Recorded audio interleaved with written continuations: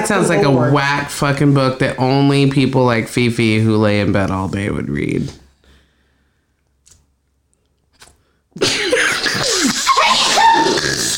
Anyway, so how was everyone's week? That was such a long delay. Damn. Ooh, she is feeling some type of way. You look like I love how she keeps the bit going where she acts like she's mad about some shit she knows is true and that she sends us memes about every day. She look big mad. She's like, it's only okay if I say I'm a lazy piece of shit. Not that you say I'm a lazy piece I didn't say she was a lazy piece of shit. I said she laid in bed all day. Damn, No, I just said she laid in bed all day. I feel like I'm a lazy piece of like, but I'm fancy shit, you know? Gluten-free shit. You're a special piece Free of lazy range shit. Special. Yeah. Oh my god, that's the free range pussy. Free range pussy. Yeah. What the fuck were we talking about? This is why you guys need notes. pussy. Yes. This is why you guys need notes. I was like, we should start advertising ourselves. Yeah, we're gonna advertise. So this pussy is gluten-free. This pussy is free range. Yeah. This pussy is grass-fed. All natural. Yes. Get your raw pussy here. This pussy is raw. Yeah. Wow. Whoa. Like raw That vegetables. raw sounds a little. That sounds dangerous. Yeah. I don't like. It sounds painful. I feel like you can't put free range and raw in this. Right. That's when you start having problems. This pussy is artisanal. Yeah, artisanal. That's fire. Yes. Yeah, non-GMO. GMO free. Organic. pussy. Organic, we talked about that. We can't say vegan though, nothing. No, the pussy ain't vegan. because pussy ain't vegan. You know what I'm saying? But if you eat pussy, you could be a vegan. Because You no could. animals were harmed. Or you could be a vegan.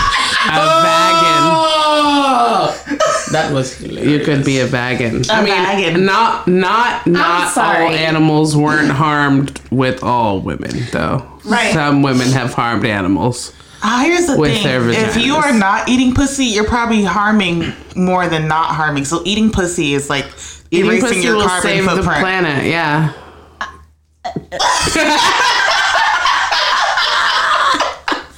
I don't feel like I can contribute to any conversation This today. is how we're gonna save the planet. Eat pussy, save the world. I think I should make a sticker. You that says should. that. On the back Reduce of, your on the back of greenhouse. your car. In the back of the travel trailer with Yeah. camper my full of God. kids. Yeah. You should just start like a There's- whole studs for carbon Here's the emission thing. reduction. Don't nut. Eat the pussy instead. That's right. And that's supposed to. Hey, The we're worst reducing- slogan ever. Like, I know where your heart's at, but that was trash. Because my thing was to stop the crotch goblins from being a thing. I mean, we're reducing the population. We're controlling the if you pussy. stop the crotch goblins, if you eat pussy and don't nut in the pussy, you are reducing. Okay, again, Control the pussy I population. understand. Can you get COVID from eating pussy? Yeah. I mean, you can just only safe. eat pussy. Then you don't have to put your face Yeah. near the face of the other she person. can wear a mask. You can eat her pussy. Her pussy is your mask. Yes. And it's organic. Organic. It is- And it's all natural. That's way too early in the day for this. Locally sourced. I'm still drinking my Power, coffee. locally sourced. Yes. Oh my god. Except you're imported at this point. So I'm an import. Oh, that's Ooh, fancy. That's I'm a fancy. foreigner. They charge extra for that shit. That's an right. extra $2.49 a pound. The colleges charge more for tuition. Yes. So we can charge more. I don't. Where are you bottled at though? Actually, I was aged for 22 years. Wow. This is That's some top shelf. dry aged pussy. Dry aged pussy. Just Oh. got spit started. Wait a minute. It's manual. Just needs a little butter. Just needs a little truffle butter to get going. Oh, pear's nice with a fine lube. You guys are. This pussy was made for Chianti. No. This is the best bit. I know. I fucking love this. I like it. Yes, Marco, I feel like you are having a hard time. so many accepting that your stickers to pussy make. could save the world. Yeah, can your pussy save the world? If we Marco? do not plaster it on I'm just gonna get a sticker that says Can't "Eat even pussy, save save the me world." most I of don't the care. time, so I don't. because you are using it wrong. Don't put the fate of the world on my loins. It's not what a I'm good gonna call. We will all die. I'm gonna make this shirt. Our pussy is low FODMAP. I'm gonna make a shirt. It's gonna have a world on it, but it's gonna be one of the continents. It's gonna be Arabia. Oh, a continental That's what they say. labia. Eat pussy. Continental labia. Pussy save the world, and the world is gonna have a pussy in it as a continent shape Fuck of Mother it. Earth. Can you just make a pussy-shaped world? The whole thing. Oh, that would be great. This is a semi-related topic. I was talking with a friend of mine from. Oh, I have a great idea. Look, she Before told me I forget. cannot Yes. use the Then thing. you and now tell she the used it. story. You do the pussy, but in the pussy hair, you shave out the continents. That That is your great. pussy earth. I do like that. I was talking with a friend who in Ghana, We could make different kind of they pussies. will make coffins when people pass that like represent like their trade or parts of their personality. So like if you were a fisherman, you could get buried in a fish. She's like, if you were, a cobbler, it could be a shoe. Those kinds of things. She's like, and if you a hoe, I was like, oh my God, I want to be buried in a vagina now. Like, I need a vagina coffin, going to and then say I want them anything. to plant a really nice bush on it, and that's how I want to go down. And Go down. Like the burning. Oh my god. Okay, the burning bush. Because some countries do burn.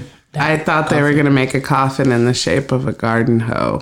I thought they were gonna make it in the shape of a dick. Somehow you were going to fit a oh body. no, I If you were a hoe, you make it in the shape of a And dick. then I was telling her too, it would be nice because I don't like people just in my space, and everybody wants to come up and touch the coffin. People are gonna think twice about coming up and just rubbing a gigantic wooden vagina. I'm rubbing it.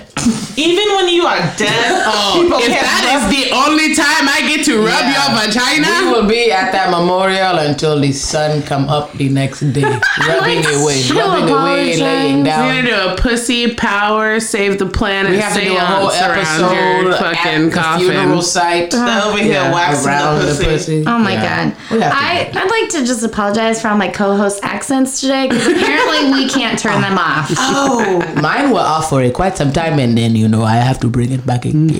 Okay, so She literally can't talk without it. I was talking without it just fine before. See? Let's get into this. Relationships, love, career goals, money, chakras. What's it like to be a woman in the 21st century? Well, we're not entirely sure. What we are sure of is we are tired of having to say, no, thank you. In today's episode, we cover communication. Everything from accents and tone to timing and what effective communication looks like. Believe it or not, just because you talk a lot doesn't mean you're a proficient communicator. Shocking, I know. It's a complicated topic that's not often addressed. We're here to change that. So let's get to it. So, speaking of accents, today's topic of the show is about communication. That's the correct one. Like Probably just sounds like like something like breathing. SpongeBob style. Like SpongeBob style, communication. I thought that was supposed to, people use that meme as something that people imagine and not actually a real thing that's achievable. No, it's imagination. It's imagination. That's what I'm saying. So every time I see it, I always think it's someone saying that people are being idiots. Do you I see- guess no, when I use see. it, when I use it in this form, it's more like a topic no one wants to address. like reading But rainbow, maybe the more reading rainbow, that rainbow. But we're buffing it up with a rainbow. In between the lions. Oh, I used to love that. I forgot about that. took till her this back to exact folk. moment. I love when you do that like mom voice thing. Oh, That sounded like sex. Hypersexualized. Crystal, stop trying to sexualize the That cast. long end gasp. That long end gasp. She said. Why she is said, it different when I she do said- it 'cause you versus said- when Markel you does said- it? First of all, you took an in breath on the sex. What is it, Jim? You can't. can't. You can't. Because the difference is, Markel was like, oh, she didn't start with This is a good example of communication. That's a great example of communication. That's not an issue. That's a difference.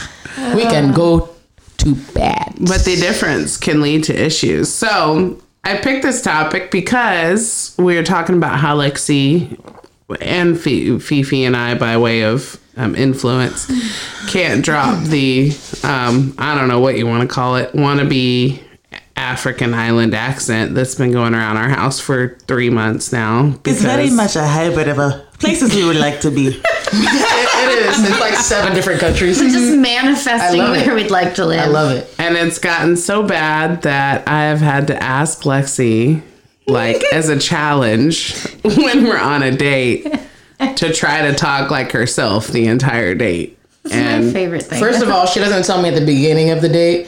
She'll like, hey, like, you know, like when we're getting ready or when we're getting in the car, she'll wait for an hour and a half through the day and be like, babe, can you try to make it through this whole date? The date's been going on.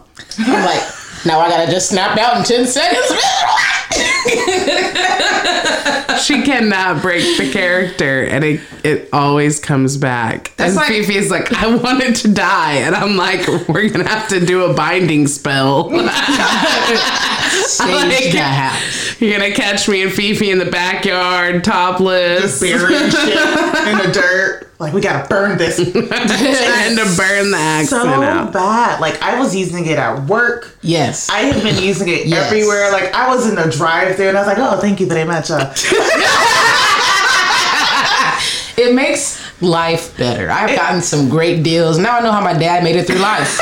I'm telling you, my dad had a heavy ass accent his whole life. And where were we at? Oh, we were camping last week, and you're like, just go ask if we can, you know, stay an extra couple hours. I was like, babe, go do it. And she was like, no, you get stuff. I went up there with my accent. That's true. But I did go there with my accent. I was like, hey, buddy, listen to me. Hey, buddy. That's exactly what my daddy said. Hey, buddy. You mind if we stay an extra few hours here in your campground, eh? We got to stay an extra couple of hours. You know what I am saying? I get back over here. Oh, no. Now that it's started, it's going to go the whole So episode. anyways. But to be fair, I've seen you sweet talk, like when we were in Vegas. I do and that in general. you upgraded our room for basically nothing. Yeah, I do that. That was I'm good just at that in you. general, yes. That was so, but it's better with an accent.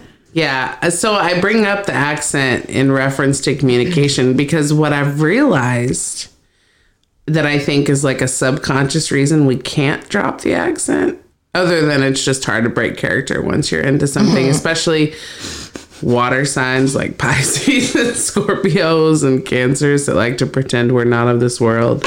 But is that it makes our communication less stressful, and all 3 of us are extremely highly sensitive people, and so I can tell Fifi, like, she lays in bed all day in my normal voice, and her, you know, 9/10 communication is different things like voice inflection and body movement or whatever, but her brain can't read my voice inflection the same when I say the same sentence to her in the accent. So it's become a less threatening form of communication for all of us. It's fun. Like, it started with Lexi just using it for like little fun moments and like little quotables, and then it just spread like wildfire. She really actually started it to get onto the children. Right. And it worked. Now we can get onto each other without it being threatening. So, you know, the difference between me saying, Fee, can you take the fucking trash out? Like, that sounds really, like, offensive to her, right? And you can hear my, like, agitation, I guess, in my voice tone. Like, she hasn't done it for days or something. But if I'm like, hey, Fee, could you take this fucking trash out? It's been sitting here for 3 days. Like, what the fuck? Can you get the trash already? Yeah. She's like, okay, I am so sorry. I am so sorry. I will get the trash. Yeah, she's like, okay, fine. I will get the fucking trash down. You know what I mean? Okay. Can we just talk about the fact that, like, 99% of being a, like, human is just tricking yourself into doing shit you don't want to do. Exactly. That's all it is. You have to, you won't just do it for the actual reason. You have to, like, convince yourself in some way. Yeah. And that's how. And I think as women, like, it's a challenge for communication is a challenge. I think it's a challenge. I think it's more of a challenge when you're in a heterosexual. I don't know. I mean, I guess there's different challenges to both. For me, it's more of a challenge probably in a heterosexual relationship because I feel like men just don't really, communicate the same way women do. Maybe that's a sexual, maybe that's a sexist opinion. But from my experiences in the past.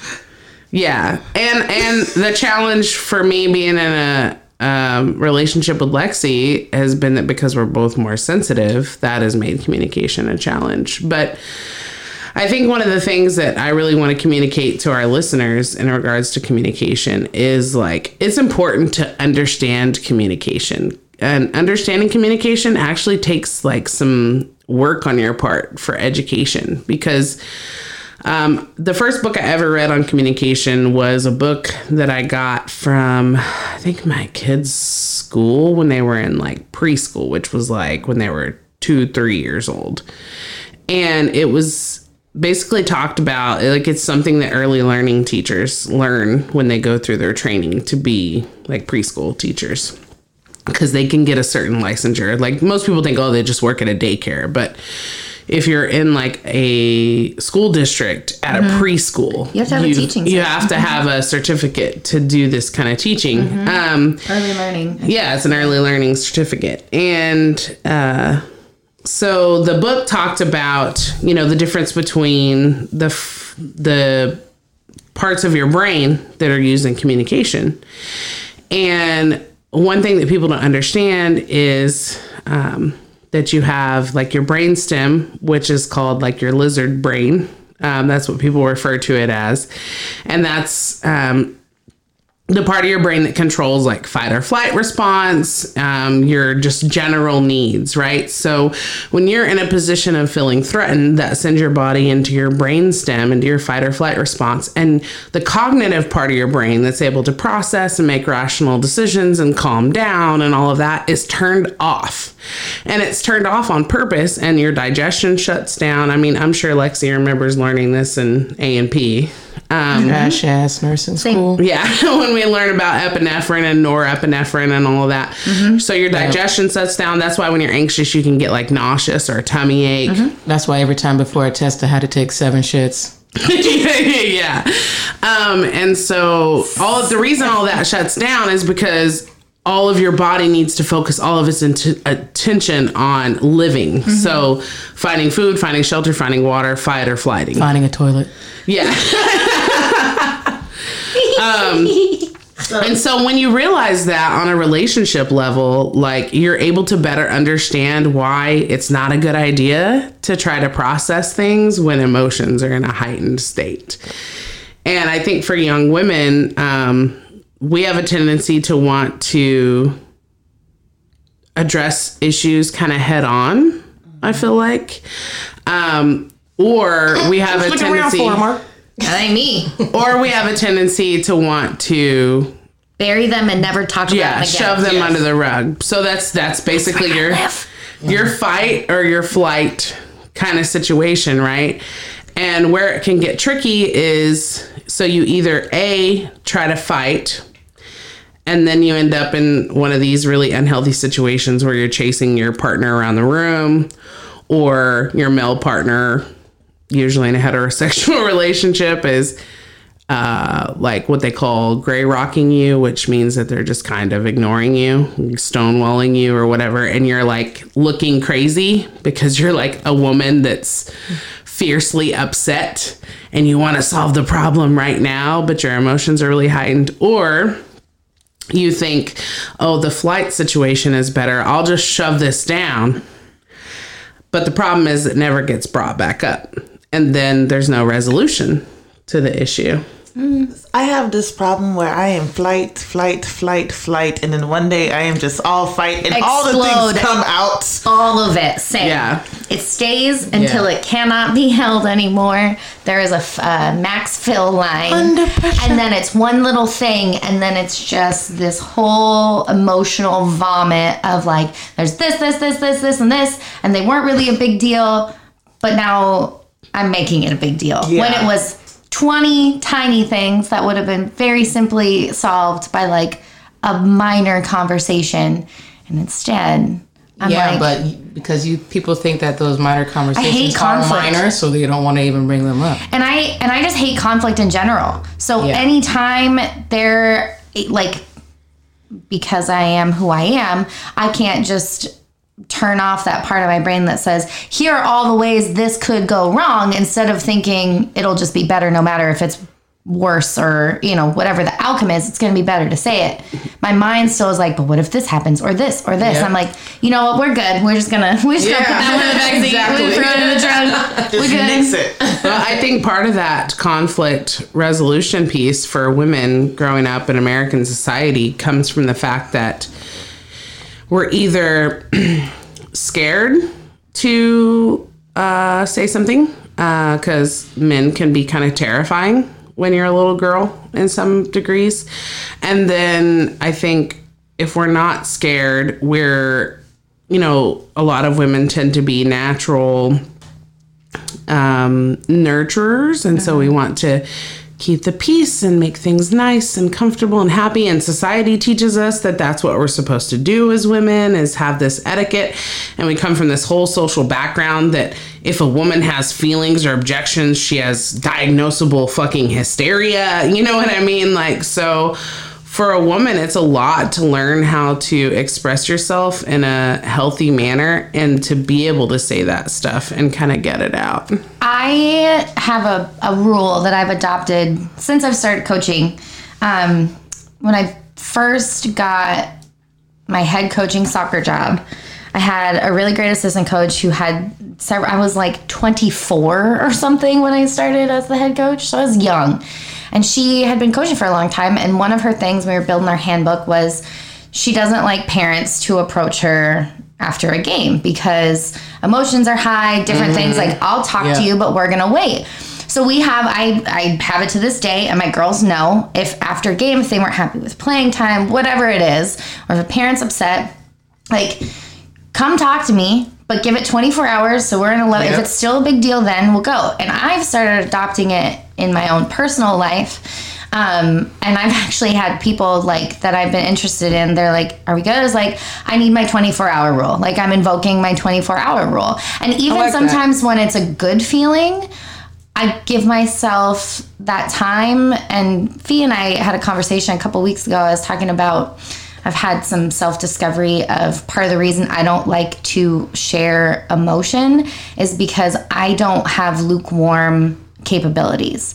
So I'm all or nothing in everything. That's why when I take on a project, I like dive in. I'm like, we need this, and this. Like, I don't know how to just do things slightly or gently, or I can't. Moderation. Right. Everything in moderation. And so for me, even if it's a good feeling, I need to give myself that time to sit back from like that initial emotion, process a little bit. And then if it's a bad thing, give myself that time to cool down. And if it still is important in 24 hours, I'll talk about it with a much clearer head after good night's sleep, whatever it might be.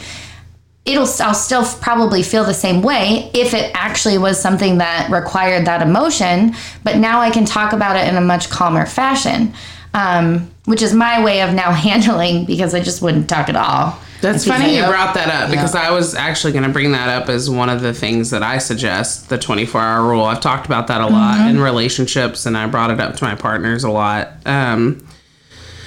But the big thing being that you have to make sure you have the follow through, which is why, Lexi and I have started to write things down that we need to talk about, because it's hard. Like, if you have a conflict, the easiest time to talk about the conflict is in the conflict. But that can often. But when you're having a great day, you damn sure don't want to have to bring up the topic of your conflict to have to go back and rediscuss it when you're in a better emotional state. Like, that's really hard to do. And the fucked up thing too is, like, we all know sometimes that, like, I know it's better for me to get it off my chest right away, because I get so anxious and I sit on it, and then it like literally eats me alive. And so every time I'm like, oh, that wasn't so bad. I need to just trust this instinct to have this. Even if I do wait, I know it's better to have those conversations. And there's still that part of me that's like, maybe not. because I give myself the 24 hours and it might still be an annoyance or some sort of problem. I'm like, yeah, but it'll be okay, right? Won't it be okay? And in my mind, I'm like, no, you just let it go. That's not the same thing and I think being okay. Right. Yeah. There's a difference between letting something go and it actually being okay. And I think that's part of it is you feel like if you don't express it right when you're having that feeling, if that feeling goes away, then you're not going to feel as strongly about it. Or that's the part that leaves me like a lot of times if I do give myself the space, I'm like unsure. I think as women, especially people who are highly empathetic in general, men or women, you know, I use a lot of as women because this show is garnered towards, you know, helping young women in their lives and older. We love you too. But I do know I want to, you know, give the, you know, what you call it here. Disclaimer? Yeah, the disclaimer here that I really don't buy into the whole, you know, it can only be women or it can only be men scenario. I know that there are a lot of men who are highly empathetic and have these kind of feelings too. And great communicators. Yeah, so but for anyone who, you know, feels highly empathetic, I get unsure of myself. And I feel like Lexi's helped me a lot with that. She's like, you need to go with your gut, like your first instinct. Like, how does something make you feel? Like, because where I get in trouble is I feel something and I know that it's wrong in my heart or it's upset me clearly. I saw this really great meme about it the other day. Something about anger is a great emotion because it's letting you know, hey, this should not be happening right now. Right. Or you wouldn't be getting angry. It's like the purest emotion because sometimes we can feel what we think might be joy and happiness and it's not actually, it's a masked, another emotion masked with like what we perceive as joy, like comfort or stability or those kinds of things, or like instant gratification. Anger's very raw sadness, emotion, the negative emotions are the only ones that are 100 for me are 100% trustworthy in what I believe my body and my mind is telling me. Yeah, and I think what happens if I give myself too much time, then when the anger wears off, then I start making excuses for the behavior because I'm like, oh, well, maybe I was just overreacting and what this person did really wasn't that bad and they've been through this or they've been through and they just don't know what they're doing. But then that's when the conversation should be had, I think. What I've started doing, I do invoke my 24-hour rule if it's a really strong emotion. But I oftentimes, instead of just avoiding it altogether, if someone asks me, I will tell them I'm feeling X, Y, or Z. I'm hurt or I'm upset or whatever it is. I don't want to talk about it right now, but this is how I'm feeling, just so I'm being transparent. And then they're not blindsided by it either. And that sometimes has helped me with follow through. Because usually when I do that, especially in some of my current like friendships and relationships, is they help me circle back and revisit because I made a point to say, this is how I feel. I don't want to go in depth. I'm not ready to process. I'm not ready to fix it. I'm just telling you how I feel. So if my energy shifts or whatever happens, this is why. I like how you bring up the topic of saying that you're hurt because I think that's another important thing for people to understand. When you look at an emotions wheel, right, there's this big wheel. You can Google it on the internet about emotions. A lot of people don't really know what the emotions are, and it shows all of these different levels of emotion that actually come back to like a singular emotion. And one of my absolute favorite, I don't know if it's a Pixar or Disney movie, but is Inside Out because I feel like that movie gave huge insight and it could like productive for adults to watch. Like if you haven't seen this movie, you need to watch it because it really teaches you that at the end of the day, the anger, the frustration, the what you perceive to be hatred or whatever, or, you know, when your kids are acting snarky or whatnot, most of that comes back to the fact that you're just hurt. Like I may come off like really aggressively angry at you right now, but I'm really just on the back end like hurt. And if you don't give yourself that moment to realize like, wow, this really hurt me. And it's very vulnerable to tell someone that they hurt you. Like it feels empowering to be like, you pissed me off. You know, that's easy to say. But to say at the end of the day, you know what you really did was hurt me, because we don't want to say that it hurt us because that makes us weak. You know what I mean? Yeah. And I think that's the important piece too, is to just realize that emotion is about being hurt. One of the things Lexi and I do when we're arguing is we usually end up over text message at some point because like when I'm having a rough time, I'll be completely nonverbal. I think I was telling you this over message the other day in the group. Like, I don't want to talk, just hug me. It was the button. Like, exactly. And like, it really is a thing for me. And it is a thing for a lot of people who are very sensitive to like stimulation and processing, where I can't talk. Like, I'm physically mute. And I cannot, there's a blockage in my brain. I can even hear the words in my brain that I want to come out of my mouth, but there's a blockage between those two processing centers where it's too much stimulation for me to have to speak in this moment. Like, I need to just be in shock and cry or whatever is going on. And so, being able to do it in a written manner really helps to get it out better. Yep. And I feel like that gives you the moment to like collect your thoughts.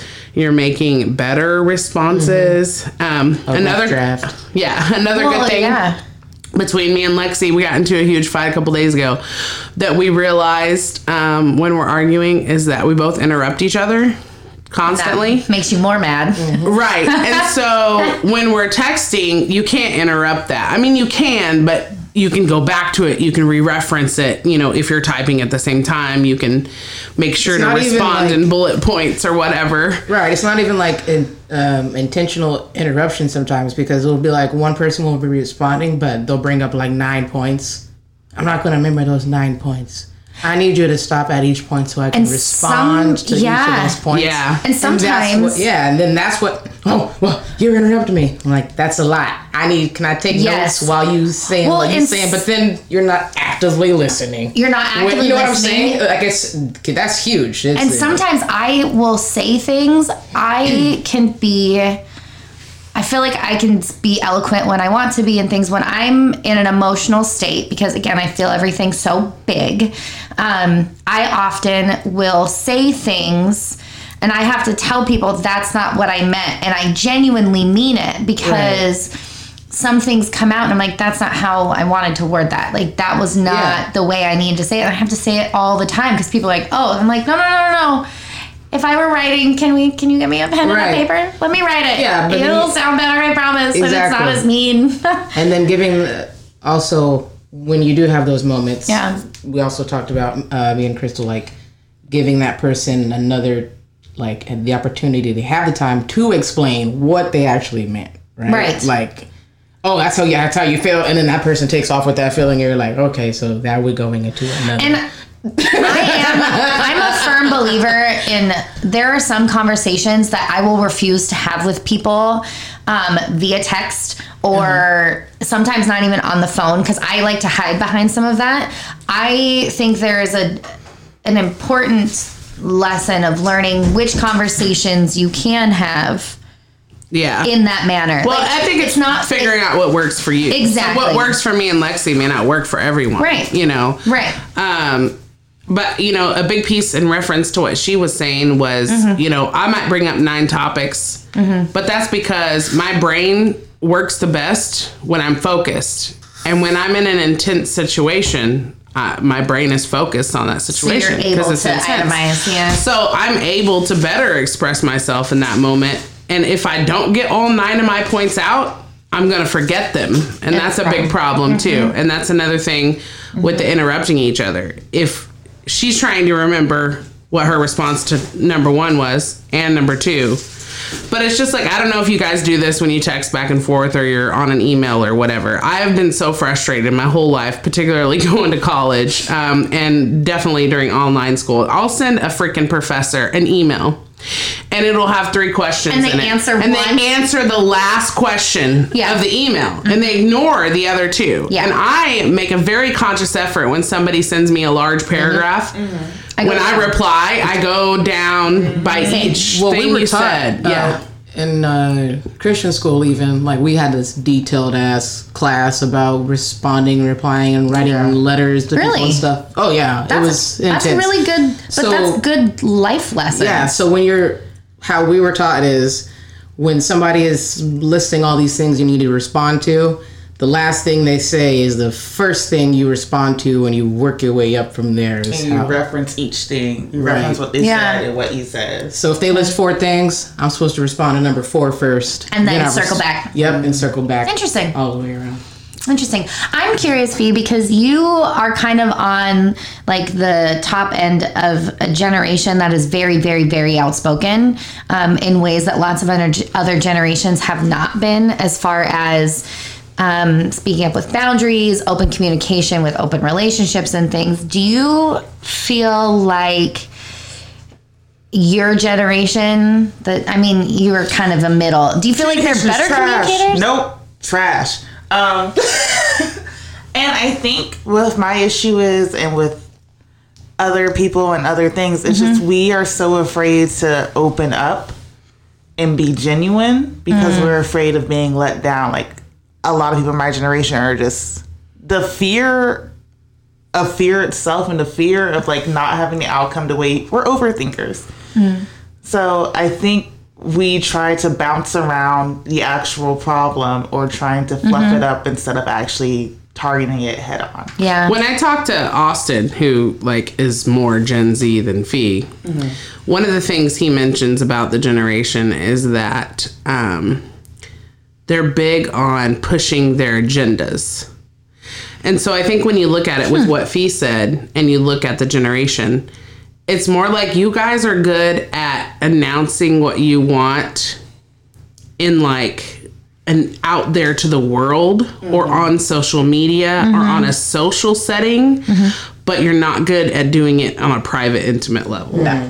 That makes sense. So, they seem like they're good at saying what the fuck they want, but it's right? just a lot of noise. But it's more like, this is how we should be treated. Well, and it's a group effort at that point, though. Out to the world on a video where there's no feedback right there. It's not intimidating. It's not scary. There's no one you're talking directly to, I would say I have a better time communicating with total strangers and people who like have no relevance in my life than people who I'm actually close with. And I think that's common for everyone, but probably worse to some degree with all the social media and everything from your generation, for sure. Like, I can be open about my feelings with somebody who doesn't matter in my life because there's like, I'm able to express it and get it out, but there's no real, like, not even real consequence. It's just like, no one else gets to see. I feel weak when I express myself. Yeah. So people around me don't get to see me feel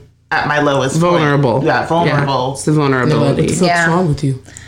I had a lot of hesitations because I'm very much that way of I don't share with strangers. I don't share with people I'm close with. I just don't really share with your people. Therapist, and that's it. But I was worried I'd get into therapy and it would be the same. Like, I knew in my mind, I was like, you have to try. Like, it might take some time, but you have to try. Like, this is why you're going here. And it was much easier. I think part of it, too, is just knowing that I brought this person into my life to help me with this. And so I think in my mind, that was easier. But I had genuine, like, fear that I would get into therapy and I would still feel really cagey, and I would feel like if I shared all these things, this person was going to be like, yeah, you should stop sharing so much. You know what I mean? I think it's just because. So for you, it's more what the other person thinks of you when you're sharing these things. Like, you're concerned what their judgment is going to be. Oh, 100% of me not sharing feelings is because I don't want to impact somebody else. Like, even if it's, like, I have not told people good things because they have expressed to me where they are in their life. And maybe, like, in the past, it's like, I don't want a relationship. So I'm like, well, I'm not going to share all these really strong feelings I have for you then. good things, and I would still keep them because I was respecting that person's wishes and boundaries. So I am very much a person who, while I feel like I'm always very true to myself, part of the reason I don't share is because I don't want to burden somebody else with my feelings and emotions. Now, what I'm learning is that it's not my fucking job. Like, how they feel about me or how they feel about my feelings, how I interact, what I do, that's not my responsibility. That's theirs to deal with. So that's the part now that I'm really trying to, like, be better about, because I should get to, like, my feelings are my feelings. And at some point in my life, I was programmed to believe that some of my feelings are not, and I was overreacting or this or that or whatever it is. And so now I feel like I'm responsible how people receive those. That's because maybe topic. they're not real. Yeah. I think I'm going to have to write that down to talk to my therapist about. Thank you for that. I think got you. a big way, there's two big ways that I really helped myself to feel better about that, because I think, again, not to generalize, but a lot of women, and you'll hear me say a lot because I won't say all or most, but I feel like a lot of women, that is our concern. We spend so much time thinking about other people and what's going to make them happy and what's going to make them okay, and I don't want to upset them. And we genuinely in our hearts don't want to hurt their feelings, but unfortunately that's just a consequence sometimes of being honest about how you feel, and you can't control that, right, is what you're saying, for sure. And so two big things that really helped me to kind of process that was, one, it's like when somebody gives you a gift. So I really learned this lesson hardcore when I was a single mom. I didn't have a job. I was trying to go through nursing school. I had no child support. I was living in a women's shelter. I think I've talked about it before. And I had to go to food banks to stand in line and get food for my kids before. And then, you know, people would want to give me money or help me here or there. And, you know, I had this real pride, and a lot of people do, like, oh, I'm not going to use food stamps. That's for poorer people or what. And I got to this point in my brain where I was like, no, I paid the taxes on this service. You know, I deserve this service. And I think another way that it really helped me was, like, when somebody wants to give me a gift, or the lady working at the food bank, whoever, right? It's bringing her joy that she is helping provide food for my family. When somebody gives me a gift, it's bringing that person joy. And when I decline the gift, because I'm like, oh no, not, you know, poor old me, not for me, you didn't have to do that, you know, then I'm stealing that joy from them. And I learned that from my ex, who liked to spend money, and even more so from Lexi, because that brings her joy to be able to do things like that for people. And so when I'm not accepting of it, that kind of robs her joy in the moment. And it's not for me to decide what she can and can't handle, or what she can and can't do. And when you don't tell somebody how you feel, you're robbing them of the experience to process that, to make it better, to improve, to do whatever they need, you know. That even comes 100%. Down to, like, on a sexual level in a relationship. A lot of times women are really uncomfortable expressing what they need in the bedroom, and they end up breaking up with a guy. May have been a great guy, or not even considering a guy because he doesn't do certain sexual things on his own without having to be asked, you know. But who's to say he couldn't become the best at that if you manage to bring it up, you know? Correct. That would probably be the only form of communication I'm good at, is letting you know what I want sexually. I'm very, like... Any guys good at that? Hit us up on the chat room. So, like, are you good enough at it that you, like, he could literally be going down on you, and you would literally be like, no, left, no, down a little bit, no. That does not surprise me. Oh my God. I could never do that. Like, I can do it a little bit now, but when I was younger, there's no fucking way. Idea. We now create a side channel of fee giving in the moment feedback to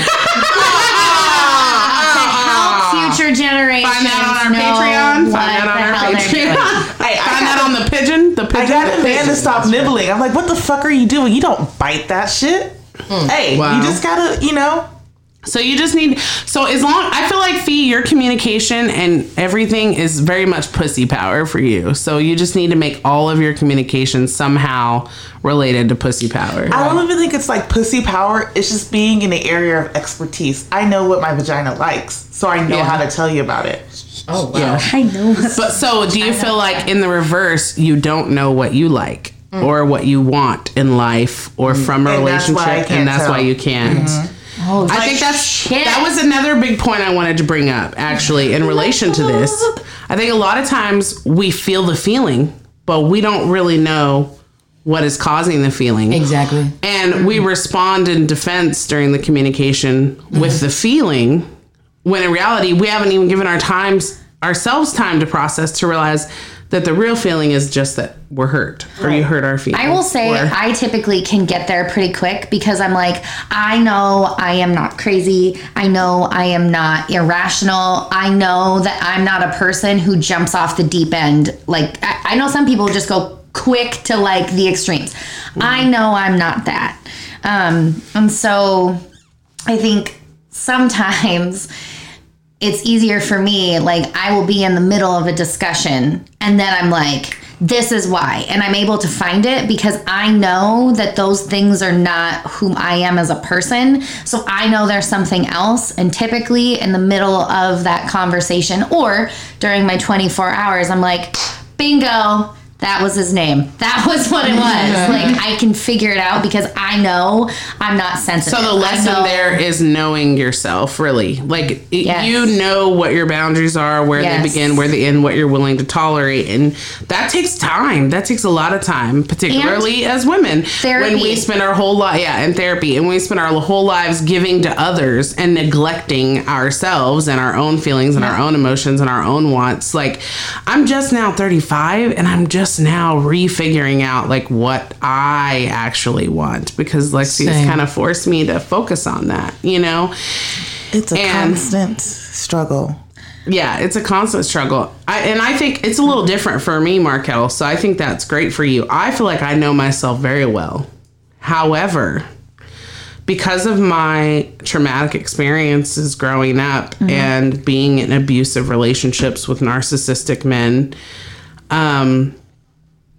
I've been told that my normal feelings make me crazy, right? Or we do things in the society where we use these patriarchal excuse that a woman's period is a reason for her behaviors. Or, and that was a topic that came up during me and Lexi's argument, because my emotions can be kind of heightened they are.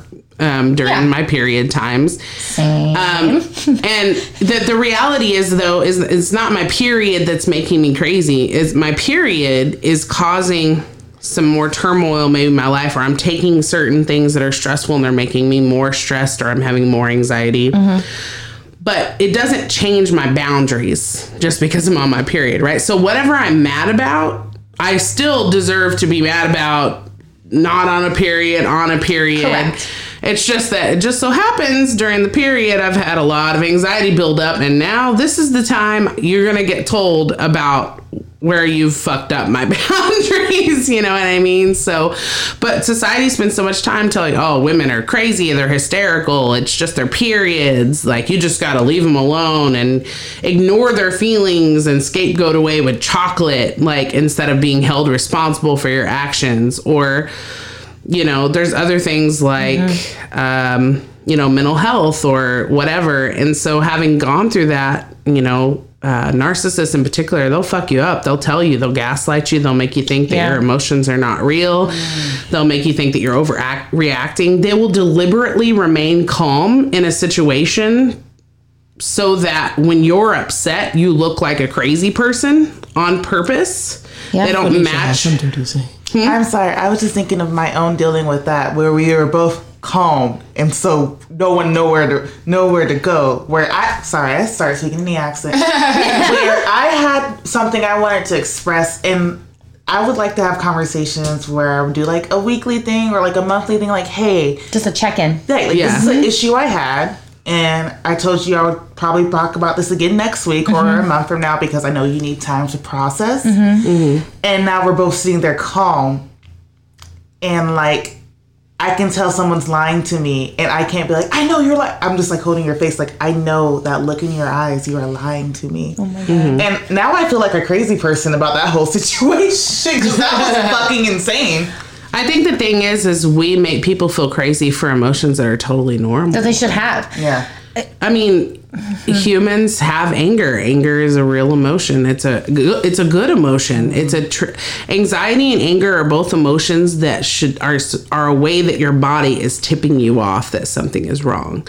And when you don't allow yourself to get that anger out, you don't process those emotions. That's what causes the anxiety, because you've left something unfinished. Yeah. And then if you allow the anxiety to get too much, then that's when it becomes that sadness, just like in the Inside Out movie. Sadness comes from unresolved process of other emotions. It doesn't just come on its own. So it's like that grief wheel, right? Yeah.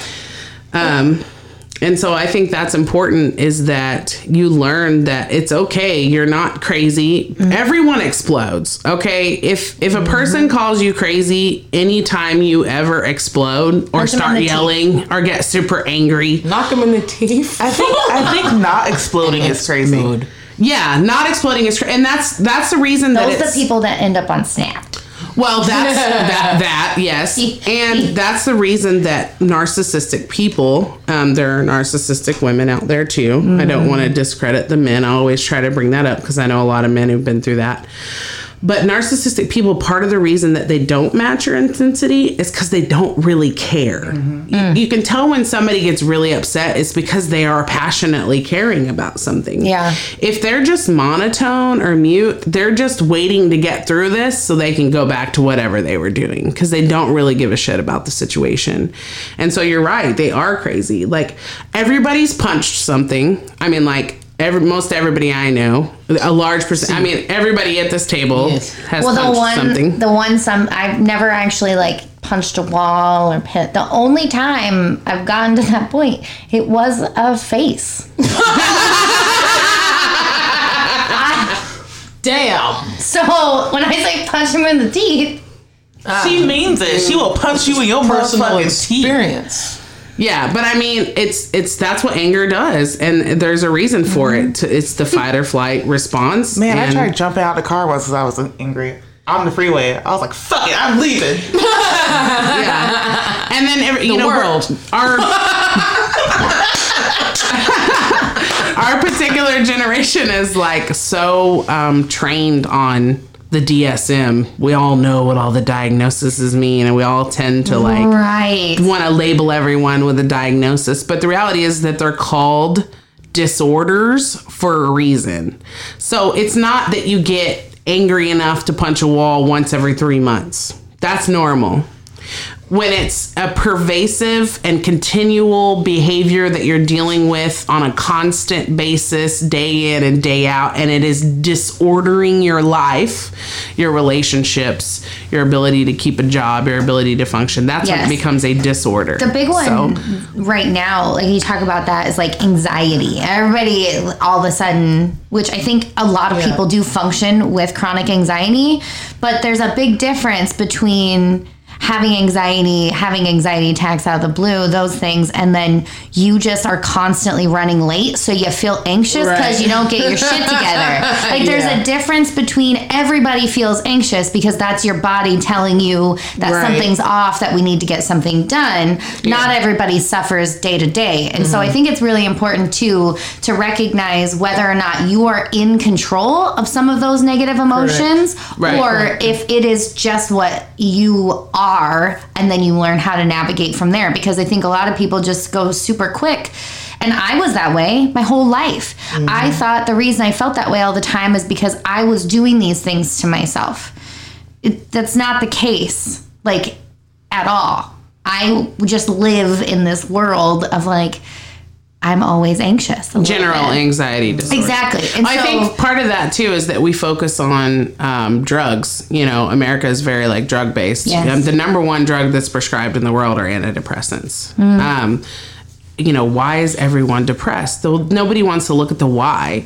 Why do we live with general anxiety disorder? Well, because we've never learned to process our emotions. And so we're in constant fear, or because of our attachment styles. We have a reactive attachment style or an avoidant attachment style. Yours would probably be more avoidant, right? Yeah, not to diagnose you, but, just assuming. And so then we live in constant anxiety because we don't say what we feel or we don't respond. I just had this discussion with Fee. She had a date planned. She got all dressed up for it. And she tends to immediately go, if we reference the Enneagram, she's a type 2. They are the most self-sacrificial types of the whole Enneagram, in that they'll make excuses for everyone's behavior with, it's not their fault. It's not a big deal, whatever.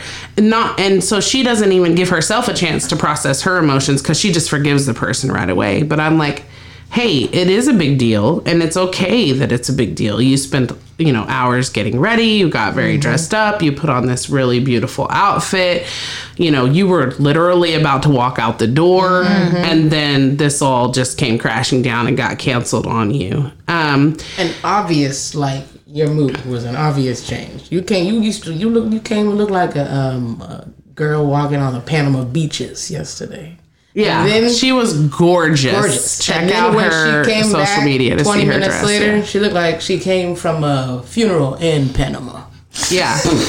I was like, what the fuck? And the reality is, to say it was okay. And so I'm glad you had the same conversation that I did with Fee, and I was like, bruh, But what I will say is, I'll let you get to your point. I get it, where I've been in the same thing. I can recognize that, yes, I am disappointed, and yes, maybe I'm hurt, but it's not an end all be all. It will be okay. And so I think the important thing, I've had to learn, in that moment, you knew it was not going to be this deal, whatever it was, right? You were hurt, this and that, and you will be okay. I've had to be very clear with people if they ask me if I'm okay, I say no, but I will be. Yeah. Because there are some things, because I get it, stuff like that, when plans change, whatever, there are some things that really don't require that kind of emotional response. They don't even necessarily require some sort of big conversation or conflict, because it's not that big of a deal. So that's a good point, but I think in this scenario, the problem with Fee is she maybe doesn't think that it requires that emotional response, but if you put the situation through my filter,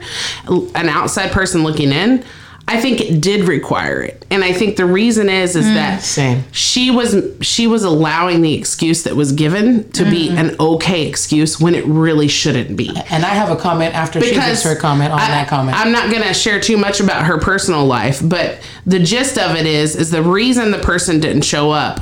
Here's where the accountability comes in, right? You get a virus from somebody, you don't feel well, you can't make it to the date. That's a viable excuse. There's nothing in your control that could have prevented you from getting the virus, from having the symptoms. The reason this person didn't feel good is because they make the same repeated mistake that causes them to not feel good, because they are an irresponsible adult. And the reality is she doesn't want to hold him accountable to that responsibility. Not because she doesn't want to, but because she's focused on just being empathetic about the fact that he doesn't feel good right now. But he doesn't feel good because he keeps doing the same thing that he should be held responsible for, right? Yes. So last night, the accent. I'm sorry. Yeah, there you go. Because it's going to make it easier for her to talk about it. But you see, that's it makes it less serious. Example. She can process. No, so I texted and I was like, hey, I got some shit I need to express. Thank you. To you. Good job. That's right. Yeah. Where's the button? Hey. I got it right the first time. Oh my God. We need a label maker for those. We had a label on it, but it's gone. And I just let him know how upset I was and how excited I was. And this was something I was looking forward to. And I was planning it. And hit till we are bumping. Yeah. And just I just told him I was really disappointed. Yeah. Yeah. And that can be it, right? What I told her was, after I looked at her beautifully from the funeral, I was like, Fee, you do realize if you continue to let these little things, quote unquote, Yes. go on, and you guys do end up in a serious relationship, you can't bring that up in 2 years. Yeah. That's something that me and Crystal have had to talk about. I'm like, you didn't like something from the beginning. You can't tell me 3 years later and be like, hey, I didn't like that. You have to bring up the little shit now, because it's not going to be little shit. Agreed. Lit down And the that's road. what I'm learning. So I'm very because happy that you took that moment and was like, this bothered me. it builds and builds, and I'm guilty of that. And part of it, and I've been listening to some new podcasts and different things, and I've like, I think I told you guys about it, like just some of the like self-realization I've had in the last month has been very jarring and like very little, I'm not going to say traumatic because it's good, but it's a lot in like a very short amount of time. Right. But the way we treat children, right, and the way we were treated as children is that any negative emotion you have has to be fixed. If you are, I mean, I had parents who would tell me they would give me something to cry about sometimes, not in a non-sensitive way, That's right. That but is instead correct. of just letting us feel, right? A kid's upset. You know, my therapist was talking about with babies, they cry and we tell them, shh. We shush them instead of saying, get it out, share your feelings. How does that make you feel? Tell me. It's okay to be upset. What is this? Let's process. We're taught from the moment we're born that anything that we feel that's negative should be fixed and resolved right away or pushed aside because we aren't supposed to feel that way. So we are programmed from birth to think that our negative emotions or our big, strong, not happy bad. emotions are bad. So we don't want to have those conversations. We mask how we're feeling instead of just saying, this sucks, I'm upset, we'll talk about it later. Or that hurt my feelings. And that can be it. And the person says, I'm sorry, I won't do it again.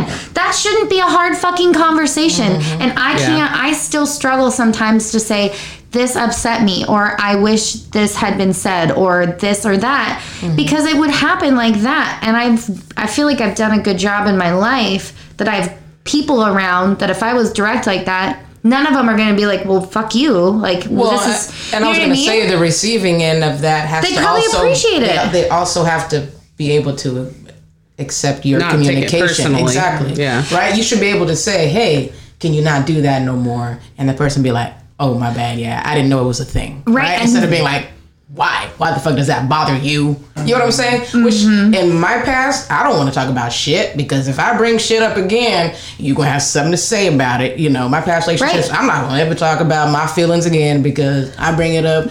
You always be, well, I don't know why you feel like that, and then I'm like, well, cool, you don't care, then I don't care. Right. I'm just gonna bury my shit. You stupid, I'm stupid. You stupid, I'm stupid. Like, fine, we're just not Yes. gonna talk about each other's feelings. Fuck you and fuck you, and I don't care.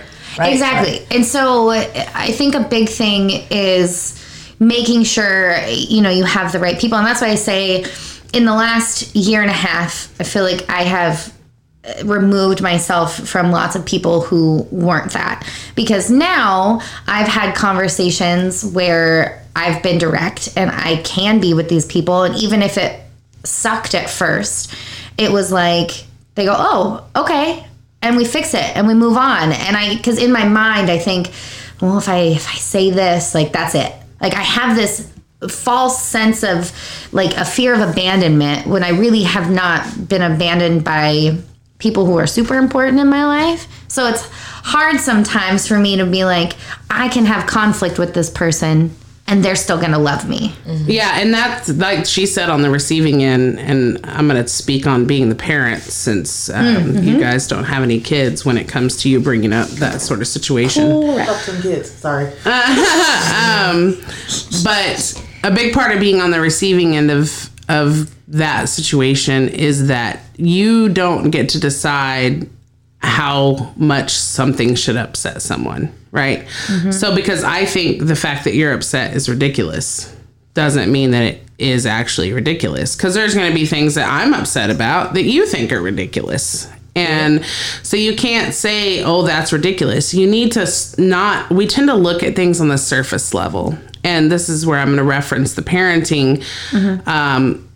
I try to find a good balance with my kids with that. My kids all have ADHD. People that have ADHD have hypersensitive reactions to emotions. And so they, people tend to label themselves empaths or whatever terms you want to use. But on a brain chemical functioning level, our nervous systems are easily triggered, right? So the average person's mouse trap, the mouse has to really step on the trap for it to close. An ADHD person's mouse trap, or someone who has highly sensitive personality traits or whatever, you just have to breathe in the direction of the mousetrap, and it's going to go off, And so with my kids, there's like a really hard time finding the balance between, yes, your emotions are okay to have, and you should be able to express those, and realizing when your emotions are not matching the situation, right? Yes. But that's hard for me because, my son will have an explosion because he loses video games. And there's no transition time. If I don't give him a warning, he's going to lose them or whatever. If it's an immediate thing, there's an immediate meltdown. And sometimes I'll catch myself saying, you're being ridiculous. This is just a video game. You're going to get it back tomorrow. Right. I tell him sometimes you're acting like a drug addict, because that's a real viable and scary thing for people with ADHD. A very high percentage of them become addicts, very impulsive to emotions and that sort of thing. And a large percentage of them are in jails. Yeah, you were talking about that. Yeah. And it's kind of like you were referencing, all or nothing thing. That's very common for people with ADHD because your emotions are very impulsive processing. You're either impulsively passionate, and that sends you into a hyper focus overdrive, and you can really focus on it. Or there's no reaction to it, and then, you're dealing with depression or whatever else. And so with my kids, to me, that's ridiculous. But in the reality, then he goes on to say, well, there's a special thing happening today. They're releasing the new whatever. Every day there's a special thing happening. There is. But if I stop myself and I think, Lexi, one of the things that started our fight is I was upset. I was having a rough time. She thought she was doing a good job because she was giving me physical touch, which is what I need for comfort. But she was still scrolling her cell phone. It wasn't 100%. So to me, she wasn't present in the moment.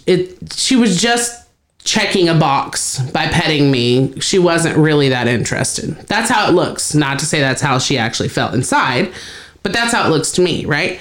So to me, that was a big deal. That really upset me. But to the next person, that might just be ridiculous. But that affects one of my core values. It's very important to me that if I'm an important person to you, you put your phone down and you're present in the moment with me. That shows me respect. That makes me feel valued. That makes me feel loved. Intensity. Right. And so feel it. If you look at it on a child's level, for Cameron, that is where he's bonding with people. Yeah. He wants to see the new thing that's released the same time his friend sees the new things that's released, so that they can be on the same level and talk about it, and he doesn't have to feel like the kid who didn't get to do it. It's important to him. It's a very important thing to him. And so then I have to kind of take a step back and I have to reevaluate. So usually I'll hit him with you're being ridiculous. And then I'll come back later and I'll be like, okay, I know that this, was really important to you and you felt, and, we'll have a talk about it. And then I'll come in and I say, but you should have got your shit done. Give me them damn games. But there's that balance between, I feel like therapy has swung from one direction to the other. In the beginning, we used to just shove people in crazy houses, tell them they were crazy, hide stuff, brush it under the rug, try to stop people from being gay, whatever, right? Lobotomize them. And then the gay away. And then it's just like when you have a child trying to rebel against a parent, right? You always say the pastor's daughter is the most whorish, right? She's going to go complete 160. So what our generation did was we went complete, 180 from that to everyone should be special. Everyone should express all of their emotions.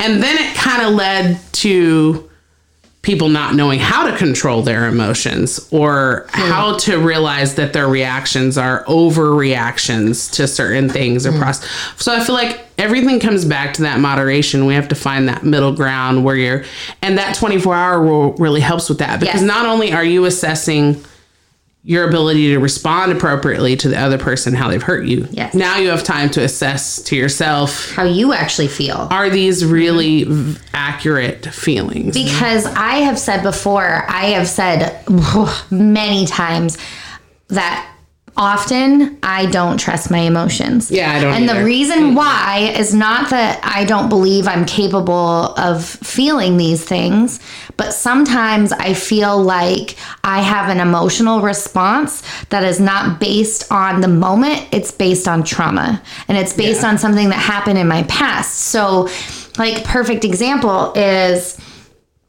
I had, friends who in like high school that were really shitty humans to me.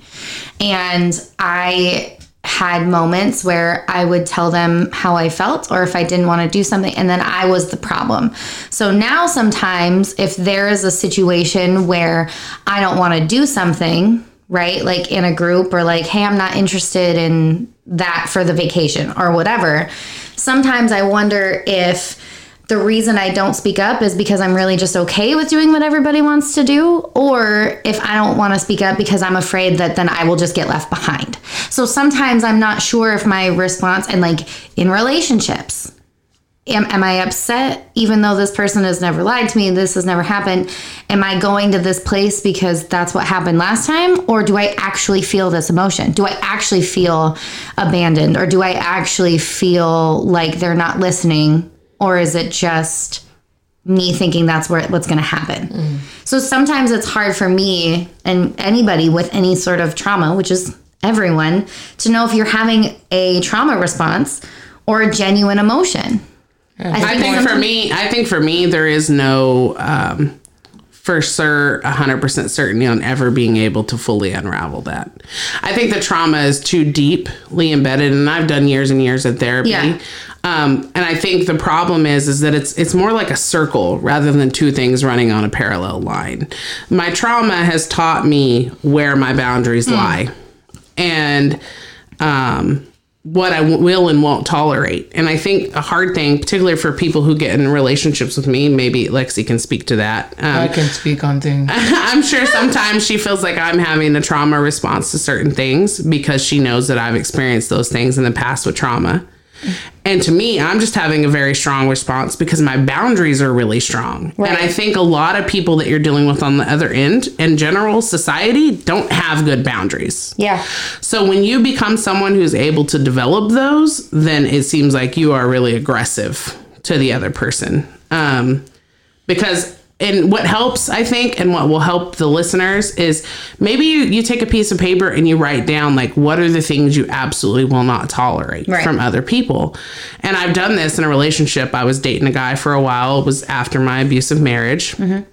And he'd gotten angry, before. We'd had arguments before. Right. And I was like, I will tolerate anger. Anger is normal. It is triggering to me when someone's too close to my face or they're yelling at me. I can have a trauma response from that could even cause me to have a panic attack. But I don't hold the other person totally accountable to never yelling. Like, that's not an option, right? People are going to yell. They're going to but I might tell them, hey, I can't handle that or whatever. But one of the boundaries I set was I will never tolerate someone throwing something in my direction or physically hitting me when they're upset in a situation. We got into an argument. We were arguing in the car. He had picked up my phone charger or something, and I asked for it back, and he threw it at me. And it hit my thigh. And I broke up with him immediately. And I would not have been able to do that had I not written down, this is a boundary I will not tolerate. Yeah. If you need to work on your anger, and that doesn't make you a horrible person, if your anger issues are so extreme you can't resist throwing things or hitting someone, I don't think that makes you a bad person always. There are people with antisocial personality disorder and narcissism that you should not associate with at all. But that doesn't mean the average person has never hit someone or whatever and can't grow from that. But what I won't tolerate is waiting for you to grow from that while we're in a relationship. You want to come back and be my friend later while you figure that out? Great. But I will not tolerate you throwing things at me. And I think for Fee, one of the things I've talked to her about a lot is you have to know what you will and won't tolerate, and what you have to know what you deserve. And part of that is getting to a place of self-esteem where you can hold your head high enough and say, I deserve better than this. And then you can begin to kind of set those boundaries in your head. We hope you've enjoyed part 1 of this topic. That's very important to us. While you wait for part 2 and the conclusion of this episode, be sure to rate and review the show. If you've been enjoying all that we've been bringing to you, be sure to give us all the stars and let us know what you love about the show and the crew. And if you haven't been enjoying what we've been giving to you, that's too damn bad. Sucker! Go like and subscribe anyway.